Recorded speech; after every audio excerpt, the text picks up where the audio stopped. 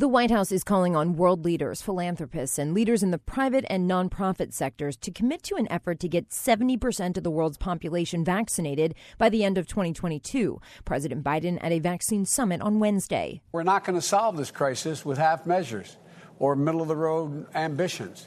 We need to go big. The president said the United States will lead this effort by action and example. Karen Travers, ABC News, the White House.